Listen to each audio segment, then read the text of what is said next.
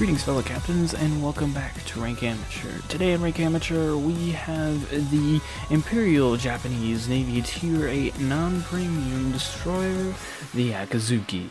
This is, it's an interesting ship, I've been quite enjoying it, but it's not without its, flaws and, nuances. I thought it was sort of an invincible, sort of ship before, but, this was years ago, but in recent times, it has become less so, and that is what we'll be going over today. But first, let's get into the news of World of Warships. And as far as news in World of Warships, I'd say it's a pretty average week. We've had some things happen, but it's been fairly quiet for a little while. It's starting to warm up a little bit now as far as the news is concerned. Battle of Midway missions, Lighthouse Musashi auction, have all happened. The 500th anniversary of the Swedish Navy had some combat missions, a new special commander and patch, and then a new exhibit of Longest Night at the Museums, Brazil Navy Day camouflages, the return of USS Black.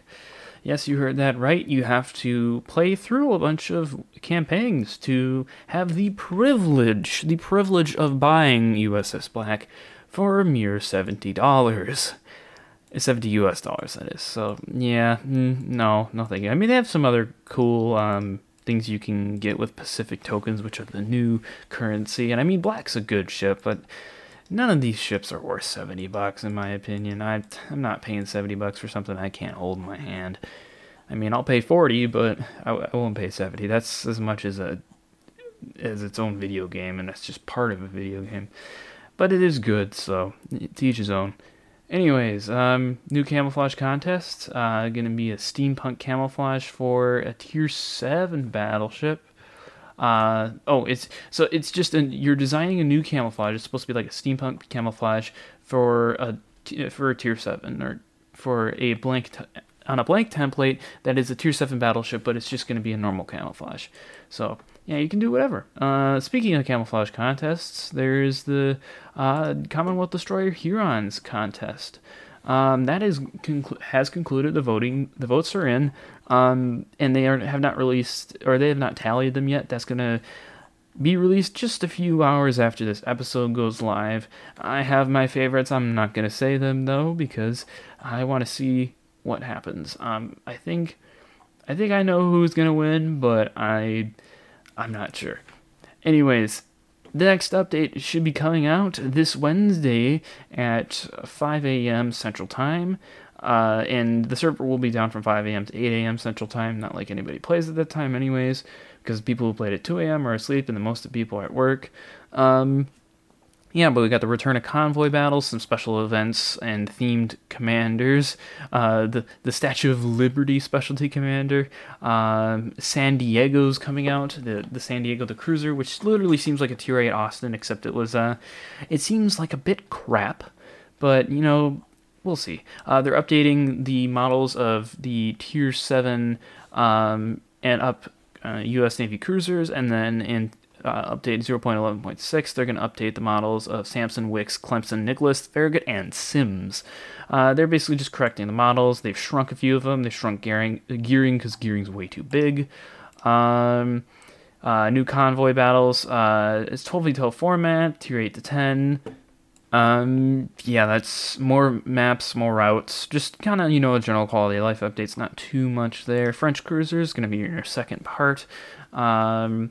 11.6, when 11.6 goes live, so the next update in August, these things will be able to be researched.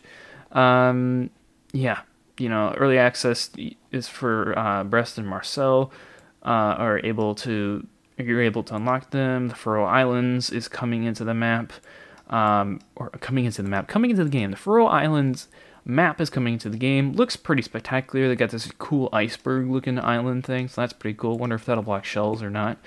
Probably will. But it just flowing mountains designated for battles involving tier 8 to 10 ships, as well as super ships, obviously. By the way, super ships, super overpowered. Like, literally, I was playing in my Kitakazi the other day, and we had the strangest matchmaking. 4 destroyers, 4 battleships, 4 destroyers, 3 battleships. Literally, there was 3 super ships on each side, and all 3 of them spawned on my flank, with me and my friend who was in his Kitakazi, and we just got blasted by them, absolutely blasted. We ended up winning because our super ships are better, but they were just so overpowered. You try, they spot you, or they outspot you. The Yamagiri outspotted me, and then took 15k off in a single salvo. That is insane. That is unjust. The only purpose that these things have is to violate the Geneva Convention, or Geneva Conventions, I should say. That should not be. It's cancer. It's cancer. None of these are balanced, and I'm sure I'm just preaching to the choir here, but none of these are balanced. They shouldn't be in the game, and I'm tired of them. But at least no one plays them because they're super expensive to play, and I don't know why we saw 3 of them in the same map, because I hardly ever see them at tiers 9 and 10. I don't know if I'm just getting lucky or something like that, but I hardly ever see them. Anyways, yeah, so Faroe Islands, you can use domination mode. Personal challenges get you basically just coal and community tokens, a decent amount of coal and community tokens. You can get as many as 5,000 allegedly just for completing challenges in certain ship types and nations. You can get 1 day Warships Premium for just reading the articles. New brawls, 1v1 tier 9 ships, so you know you're going to see Pomerans, you know you're going to see Georges, and you know you're going to see Jean Varts. So it's going to be June 20th through 27th at 9 a.m. Pacific time to 2 a.m. Pacific time, as far as on those days. So June 20th, 9 a.m. start, June 27th, 2 a.m. Stop. Oh, God. Total limit for submarines and destroyers. Let's see what they did here. And good, it's nothing major, just basically saying that there's gonna be, like a set amount. Like, you should theoretically see less submarines, but you could see up to 2 submarines and 4 destroyers in a battle if the first player's been waiting 40 to 89 seconds, and past that you could see more than that. So yeah, I guess hope matchmakers are working quickly on that day.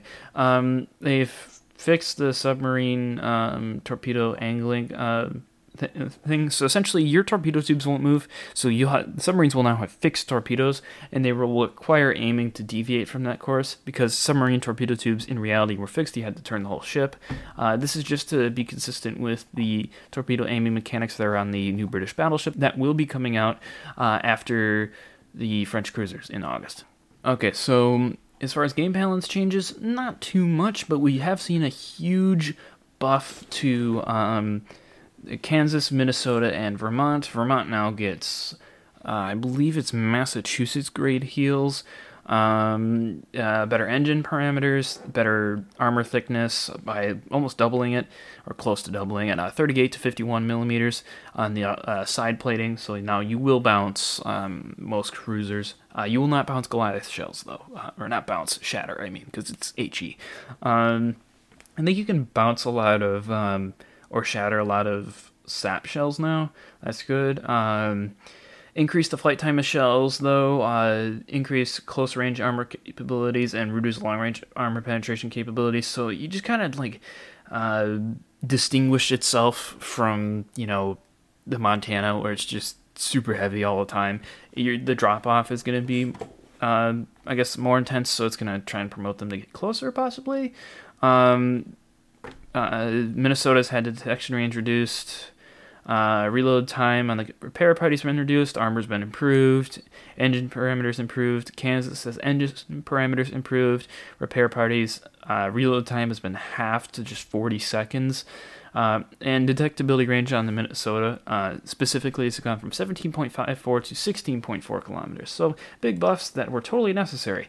And I do not mean that sarcastically. They were actually necessary in those new collections and stuff. A Peter the Great camouflage, or not camouflage, Commander's coming. New Transformers collaboration again, and bug fixes. That's what's in the new update. So let's get on to the history of Japanese destroyer Akizuki, which means autumn moon.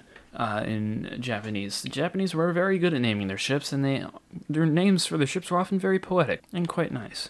So what was Akizuki? Well, she was an Akizuki-class destroyer. She was built at the Maizuru Naval Arsenal. She was laid down on July 30th, 1940, launched on July 2nd, 1941, and completed on June 11th, 1942. Kind of a slow building time for the middle of a war, but alright. She was commissioned on the same day, June 11th, 1942. She had a displacement of 2,700 long tons standard and 3,700 long tons full load. She had a length of 134.2 meters or 440 feet 3 inches, so she was quite a large destroyer. She had a beam of 11.6 meters or 38 feet 1 inch. She had a draft of 4.15 meters or 13 feet 7 inches, so she was a big destroyer. She carried 4 Camp-Pon boilers, 2 Parsons geared steam turbines, which I believe are English, actually. That's kind of strange. Yeah, that's right, because the Japanese had a ton of stockpiled English machinery and shells and equipment and things. And I believe the first shells fired at American ships and that failed to detonate and were found inside the ships were found to be manufactured in England, which was kind of funny. She carried 2 shafts, so had a total of 50,000 shaft horsepower, which propelled her to the mediocre pedestrian speed of 33 knots. She had a range of 8,300 nautical miles at 18 knots, which was actually kind of quick for a high-endurance speed. She carried a complement as built of 263 crew members, and her armament as of June 1942 consisted of 800mm 4-inch 65 caliber Type 98 guns. She carried 4 Type 96 25mm AA guns. This is a .98-inch gun. She carried 4 610mm torpedo tubes, which I believe, yes, they did. She carried 8 long lance torpedoes aboard, and she carried 56 Type 95 depth charges. As of October 1944, she carried 800mm 65 caliber DP guns. She carried 35 25mm AA guns, 14 13mm AA guns, 4 610mm torpedo tubes, still that same complement of 8 long lance torpedoes, and 56 Type 95 depth charges. This was by all means an AA gunboat rather than a torpedo boat. This had the most pathetic torpedo armament of any Japanese destroyer of World War II, and that was its greatest drawback in the minds of the captains and admirals who had the pleasure of commanding these ships. Akizuki did not have a super illustrious career, we'll say. She did end up sinking in action, actually exploding in action, but her career began when she was completed in June of 1942, after which she participated in the Battle of the Eastern Solomon Islands on the 24th of August 1942, sustaining no damage throughout the battle. After this, she participated in the Guadalcanal campaign, helping to guard transports before sustaining a bomb hit of her own and several near misses on October 25th, which killed 11 of her crew and injured 22 of them, slowing her to a pathetic 23 knots. She returned to Japan and was repaired from the 8th of November to the 16th of December 1942, and on the 19th of January 1943, the Americans thought it might be nice for her to have another trip to Japan. So they torpedoed her with the first USS Nautilus, which resulted in a flooded boiler room and a flooded starboard engine room, killed 14 and injured 64 of her crew. She was able to make 20 knots this time and had to resort to using emergency steering. She returned to Truk and had to spend the days from the 2nd of February 1943 to 11th of March rather, and she spent this time alongside a repair ship. And that's the most fun any sailor will have. And I'm pretty sure every sailor who's ever sailed in the Navy said that that was not the most exciting time of their service. Although they will also tell you that when it's exciting, it usually is not a good thing. Interestingly enough, as she was preparing to return to service, it was noticed that her bow was sagging as she was steaming out of port. So to save her from potentially breaking in half, as the command of the ship thought she might, she was beached at Saipan, and she was actually cut in half, which is kind of strange. The bow the bridge and forward turrets were removed to lighten the ship, and it was replaced with a temporary wave bow, which is literally just something that comes to a straight point, and essentially is just a wedge. It's not angled in any fashion. It's literally just a thin wedge. And she had a temporary bridge installed behind the mainmast, and she was repaired from July to October, which is actually fairly quick for reconstructing half a ship, but a bow was received from her incomplete sister ship, Shimosuke. And this quick repair time allowed her to participate in the Battle of the Philippine Sea, helping to rescue survivors from Taiho and help protect Zukaku from air attack. In October 1944, however, Akizuki's luck would begin to run out. While supporting the Japanese repulsive effort or defensive effort of the invasion of Leyte by the Americans, she was struck by a stray torpedo, probably from an aircraft of Task Force 38, or some credit the submarine USS Halibut is firing this torpedo. However, this torpedo proved to be a fatal blow to the Akizuki, and she sank quickly afterwards. And that is the end of the IJN Akizuki. Like I said, not an illustrious career, but a certainly active one, as most of the Japanese Navy had before meeting a violent demise. And that's what happened with the Akizuki. This concludes the actual real-life section of the episode on the IJN Akizuki. So let's move on to the World of Warships section of this episode, where her life is significantly more nuanced than that of the real world. So, what did she start out? Well, she starts out with an 11.33 kilometer range, a 3-second reload, which I may say is a huge upgrade over the Tier 7, which I think, is like a 7-second reload? Yeah, 7.5-second reload. That is insane. It's an insane upgrade. That's literally less than half. Anyways, so this means she can fire 20 rounds a minute. She has 180-degree turn time on her turrets at 11.25 seconds, also a huge improvement over Tier 7. And this just marks the change, I guess, in playstyle. The vast change in playstyle. I think more severe of a change, or more, I guess, dramatic of a change than any other line in the game, or at least most other lines in the game. I can't really think of one now. I'm sure there's some out there that has a more dramatic range. Someone will email me about it, but anyways, her accuracy is pretty good. She has a 2.0 Sigma, maximum dispersion horizontal of just 100 meters, which at 11.33 kilometers is it's not too bad. You really don't notice it that much. Maximum dispersion vertical of 60 meters. She starts out with 192,000 raw DPM for HE shells. They do a maximum damage of 1,200, which is good for a 100mm gun, because she does carry 8 twin-mounted 100mm 65 caliber Type 98 guns. They launch a 13 kilogram shell, which is nothing. They have a 2-meter depth explosion, 30mm HE penetration, which is amazing for their size. Burn probability is 5% here. That means 33.7% per salvo, so you don't really get that many fires. Allegedly, you're supposed to get 6. You don't. The AP shell is also pretty decent. It's a bit anemic on its damage at just 1,700. It's not the Japanese type damage that you see on the high explosive shell, so you'll primarily be firing high explosive, but at a broadside target, it gets the job done. You have 272,000 AP DPM, 1,000 meters a second velocity, which sounds like a lot, but the air drag coefficient of these shells is terrible. You lose so much velocity on these shells just because they're so light. They only weigh 13 kilograms even on the AP shells, so I doubt by the time you get out to maybe 8 kilometers, they might be going 700 meters a second, probably less than that, actually. So just, it's something to note that you're not going to get crazy like Russian shell arcs, because the shells just aren't that heavy. They're not a Russian gun. You get standard ricochet angles on these shells. That's 45 degrees to 60 degrees. The depth explosion is your standard 1 meter. You get an overmatch of 6 millimeters and an arming threshold of 17 millimeters with a shortened fuse timer of just 0.01 of a second. The firing sector of the ship, it's pretty good. I would say it's workable. It's solid. I would say it's not absurd. I mean, the front turrets firing rearwards because of how far forward they are mounted is pretty good, but the back turrets firing forwards is a little bit worse, not too much, I believe. But yes, it's good. It's good. No problems, no complaints there whatsoever. Your torpedoes have a 10-kilometer range. They are the Type 90 Mod 1s by default.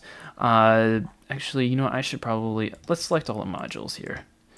If you select all the modules, you get the Type 93 Mod 2s, although I wouldn't really take the Torp module because it's not useful, but we'll just assume that you have it fully upgraded. Also, the fire control module gives you a range of 12.46 kilometers, because let's be honest, most people are going to free XP these upgrades anyways, or these modules anyways. The torpedoes are your Type 93 Mod 2s. They're going to do 20,967 damage with a 10-kilometer mean range, so that's pretty amazing, although their reload is not. 112-second reload. Although it's better than the Kitakaze, it's really terrible. The reload time is disappointing at best, but it needs to be for balancing purposes. Torpedo speed is a pretty decent 67 knots. Detectability range is kind of bad at 1.7 kilometers. Japanese torpedoes hit very hard, but usually they're not known to be the stealthiest torpedoes. That are, I believe they're a little more detectable than the American torpedoes, and yeah, nowhere near as stealthy as those Pan-Asian things you can spot at less than a kilometer away. The reaction time will get you 9.4 seconds. Reaction time with a 355-second chance of causing flooding. So, yeah, it's not great. But the torpedoes, I mean, they get the job done because if you hit one of them, that's 20,000 damage. It kills most destroyers at your tier. I catch tons of people off guard in smoke screens all the time with this ship. That's basically the only use for these torpedoes, and just, you know, oh crap, something's there, because the firing sector is atrocious. You basically fire straight off either side. That's effectively what you get. It's never claimed to be good. It's not good. Your torpedoes are not a joke, but there's only 4 of them, and they fire right off the side of the ship, basically. So, whatever. Survivability, you do have 20,400 hit points, which is, I believe, best in tier, I think. No, I think the German things are best in tier, those German destroyers, but those are crap at fighting other destroyers, so they don't count. They're basically like cruisers anyways. Yeah, so effectively best in tier, or close to best in tier. Fires last 30 seconds, you can have 4 of them. You have a 36.6% chance, or probability reduction. Total damage per fire, though, is only 1,800, so, I mean, letting them burn's not that big of a deal. Flooding, you can get 2 floods. You have a 33% probability reduction of getting a flood, 0 damage reduction on torpedo because you do not carry a torpedo belt because you're a destroyer. You'll take 2,040 damage per flood. Your concealment's not great, 7.53 kilometers without any mod or without any upgrades or anything on there. So yeah, you'll be detected 2.48 kilometers after firing your guns at smoke, and 9.53 kilometers away on fire. You'll be seen 3.55 kilometers away from the air. Your maneuverability, you got maximum speed of an atrocious 33 knots, which is historically accurate, although it's very slow. The turning circle radius is also atrocious at 730 meters. The rudder shift time leaves much to be desired at 5.6 seconds. Maneuverability and concealment, not one of these things' strengths. You get standard damage con, your Japanese smokescreen generator. Dispersion time is 89 seconds. Number of consumables is 0.45 kilometer action radius, reload time 160 seconds, which is, I feel, a bit too long. Consumable action time is 20 seconds. So, I mean, it's a long-lasting smoke, fairly long. I mean, better than the Germans, I believe, but not much. And it's certainly not American. I feel like this thing could have gotten American smoke easily, but then it might have been a bit overpowered. So, that's one of my biggest complaints, is that the smokescreen generator is kind of crap. But, oh well. You get an engine boost. That's your standard 8% recharge. Engine boost, 120 second action time, 120 second reload time. Pretty standard. It needs it. Should get, I mean, you need it. You need it because you'll get up to 35 knots with this. That's pretty much it. You get the torpedo reload booster, which is very useful. You get 3 consumables, 160 second reload time, really long reload time for these, because they're potent, because it reduces your torpedo tube reload time to 5 seconds, and the consumable action time is 1 second. So Yeah, this is very useful. You can effectively get 8 torpedoes in the water with this torp reload booster.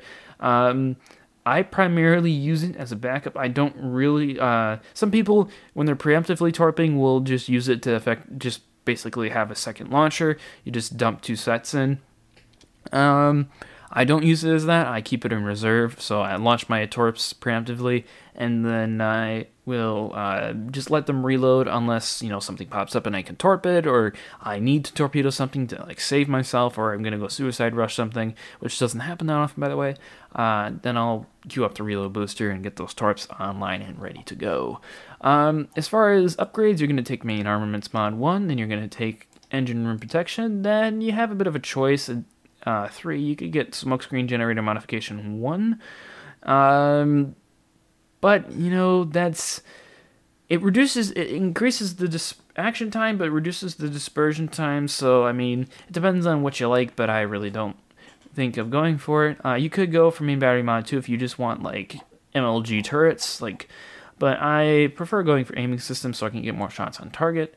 I go for steering gears mod 1, but you could go for propulsion mod 1. Depends on the type of juking you like. I'm generally a steering juker, but I am starting to come to the crowd of propulsion juking, especially in smaller ships. But this ship I feel is just a little too slow to make propulsion juking viable, so that's why I take steering gears.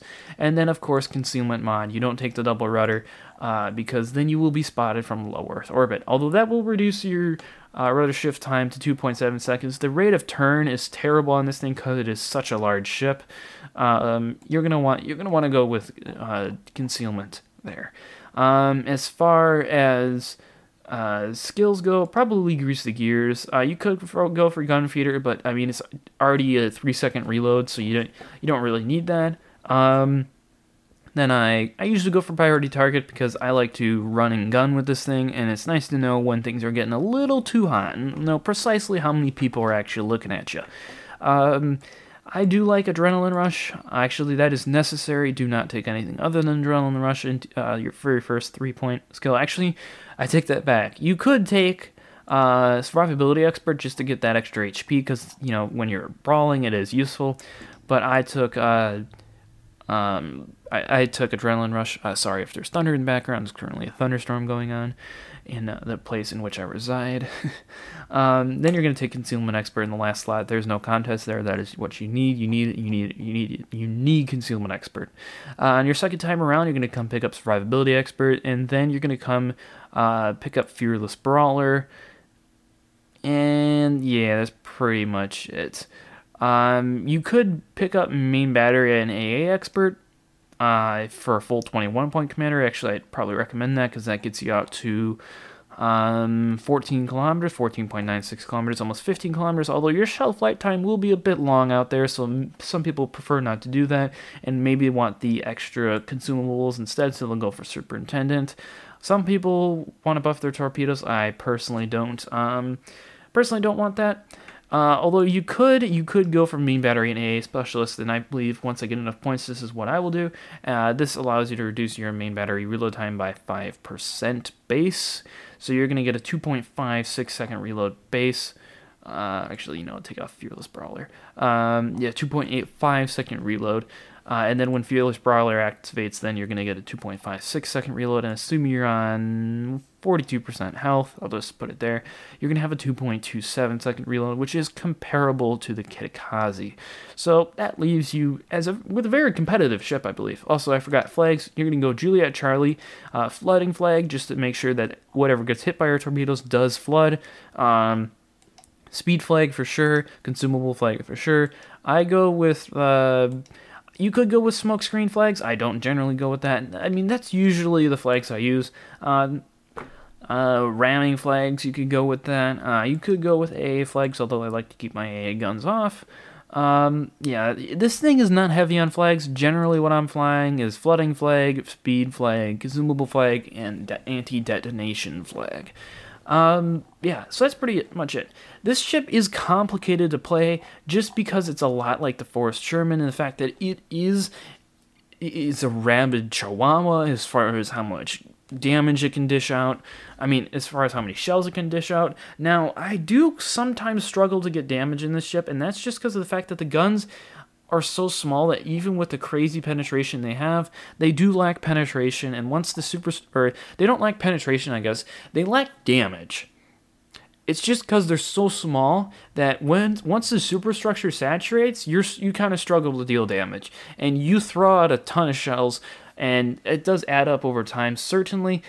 But the problem with that is, once that saturates, you're doing 500 damage a salvo if you're lucky. You can switch to AP, but then you worry about ricochets off complex superstructure geometry. It can be frustrating sometimes, especially since you are dishing out so many shells. Like, I'll have 500 hits and 60,000 damage, maybe. And that sounds like a lot, but per hit, that's nothing. And I get that's kind of the game you play with destroyers, but when it's basically one thing that you have that in a large health pool. That's your party tricks. It is a bit disappointing sometimes. I remember the days when this thing used to be absolutely unstoppable, but it has been a bit power crept in my opinion. And this is an amazing ship, by the way. I mean, it's a great ship. I would play it. I play it a lot. I'm on Kitakazi right now. I do enjoy playing them. They are good in destroyer duels, but there are things that can counter them now, notably the French destroyers. French destroyers and the Forrest Sherman, great counters to this ship. And the reason why is because the Kitakazi, or the Akizuki and the Kitakazi, are not very fast. They're very large targets. And the Forrest Sherman's not a very large target and has a faster reload, hydroacoustic search, and smokescreen capabilities. Better smokescreen capabilities, that is. And the Kleber and the French destroyers just super fast, super hard to hit, hard-hitting guns. Especially if they have a reload booster up, can easily take out an Akizuki. In fact, as an Akizuki, I would not go after a French destroyer unless you know you can kill him, you know he's not a great destroyer, or they're not a great destroyer player, or not a great player in general. Then maybe take it out. But I had a game, I was playing Kitakazi with some of my friends. We came across a amazing Colbert player. I mean, full jukes and all sorts of steering jukes. He was impossible to hit at range, and he always stayed at his maximum range, so it was really hard to nail down. And we eventually just kind of gave up and thought the CV would get him. The CV decided to ignore him, and he ended up reload boosting all three of us to death, actually. He would essentially just come in, ambush you, just like I told people to do in the Sirocco episode. He would ambush you and then leave and go undetected, and you wouldn't see him. And if you did see him, he was at maximum range, no one could hit him, so no one bothered. And he finished top of the enemy team, and I mean, they won. He's the reason why they won. Yeah, it was an absolutely spectacular experience. I mean, cops to him, because that was kind of a one-time thing, I feel. I feel that Akizuki can do a fair bit of damage to a Colbert, but if a Colbert stays at range, it has no chance of hitting it because of the long shell flight times. I mean, that's one of my bigger complaints about this, is that the shells are so light, because they are small guns in the end. They may have penetration, but they are small guns, so you do have hard times hitting stuff out at range. I mean, I compare it to the American destroyers. I mean, the sheer volume of fire you put out is pretty amazing. I mean, if you're at 44% health, you can expect to have literally 252,000 HE DPM and 358,000 AP shell DPM. I mean, it is amazing, but the maneuverability is atrocious. Hopefully you don't get caught in a smoke screen perpendicular torpedoes, because you are dead. I mean, it's good at tanking because it's got 23,200 health. If you take the Superintendent, or not Superintendent, the Survivability Expert, I mean, he can tank a bit of damage. I mean, concealment's decent. Full concealment spec, you'll get 6.1 kilometers out of it, which is enough to go dark when you need to, but I mean, it is frustrating when you face torpedo boats, and especially boats that can outgun you, such as Cossack. He can dictate the terms of engagement. I mean, torpedo boats that can outgun you, such as Yamagiri, or boats that just have better concealment and good guns, like the Cossack. Cossack has an advantage over the Akizuki because of the fact it can dictate terms of engagement, so it can essentially engage when it's just advantageous for it, or when your guns are pointing the other way, or something like that. Yeah, so that makes it difficult to play this ship, especially with the horrible maneuverability. You can expect a maximum speed of 34.6 knots with a speed flag, and a 4.5 second rudder shift time. You just take one module. it is clunky. It's hard to use. Best used behind islands and in smoke screens, or certainly aware of your surroundings, especially if there's just battleships around you. Yes, you can come out of your smoke screen, just run and gun. If there's other destroyers in the area, you probably should rethink what you're doing. And if there's other cruisers in the area, make sure they're at extreme range, or just like American cruisers that can't hit destroyers to save their lives. Otherwise, you will run into serious issues. As far as how to play this ship, I go for between the caps generally. Sometimes I will find myself out on the flank, but the problem is this ship is so slow that it's hard to reposition. So generally I will go at islands and between the caps, kind of play around the islands, behind the islands, and try to ambush some prey. Pretty similar to Sirocco, actually. You gotta try and pick your fights, because if you go into a disadvantageous fight, you are gonna be stuck there. And that is the biggest flaw to the Akizuki, is that you have to pick your fights wisely and ensure that the engagement you're going into is favorable at all times, because you can't get out of the situation. It's the same with the Forrest Sherman. By the way, I'm going to get the Forrest Sherman sometime fall, late summer, fall, once I get enough coal. You have to pick your engagements. Engagement picking is the number one key to success here, because you may think that you have just insane DPM, and I mean you do, but you don't have insane practical DPM. Your practical DPM is easily countered by just dodging, especially because of the long shelf light times. It's countered by damage saturation on the French destroyers. It's countered by damage saturation on superstructures and just good armor. So you're not invincible, and I think that's the mindset that a lot of Akizuki captains had, and certainly what I had going into this ship, is that I can just push into anything and it'll more or less work itself out. That is completely not the way. This is not a Forrest Sherman. This is not a Kleber. You cannot get out of situations that are bad for you. There are cruisers, for gosh sakes, that can outrun you in a straight line.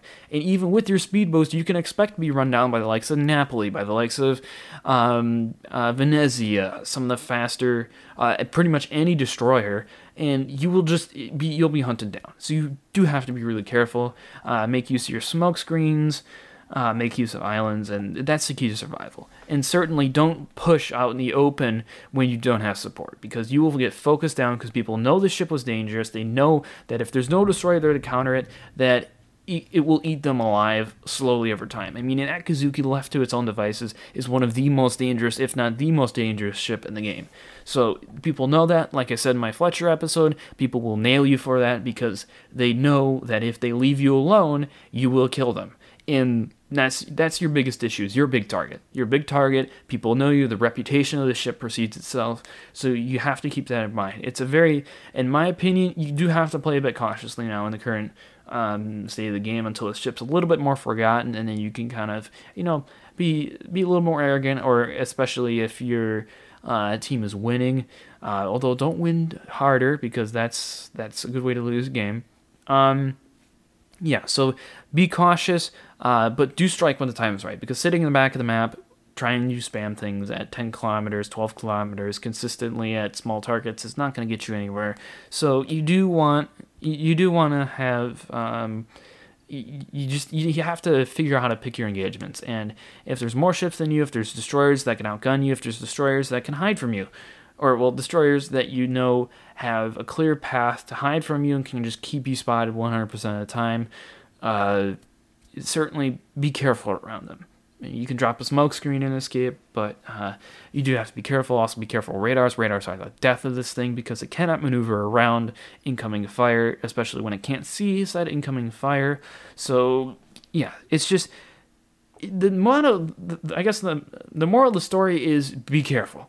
Be careful. I mean, with great power comes great responsibility in this ship. Yes, you can out DPM pretty much anything except for unless it's French, or the Forrest Sherman, or Friesland. I forgot to mention the Friesland, or the Groningen. You can out DPM pretty much anything else, but you do have to be careful, because there's things that can outmaneuver you, outplay you, and if played right, you're not invincible. This is no Petropavlovsk, although the Petropavlovsk now, with those nerfs, is being brought back into balance. Anyways, yes, so it is, you have to choose your engagements. Choose your engagements, that's all I have to say.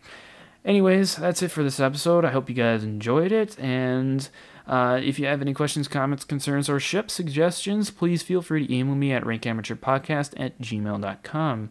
And until next time, Captains...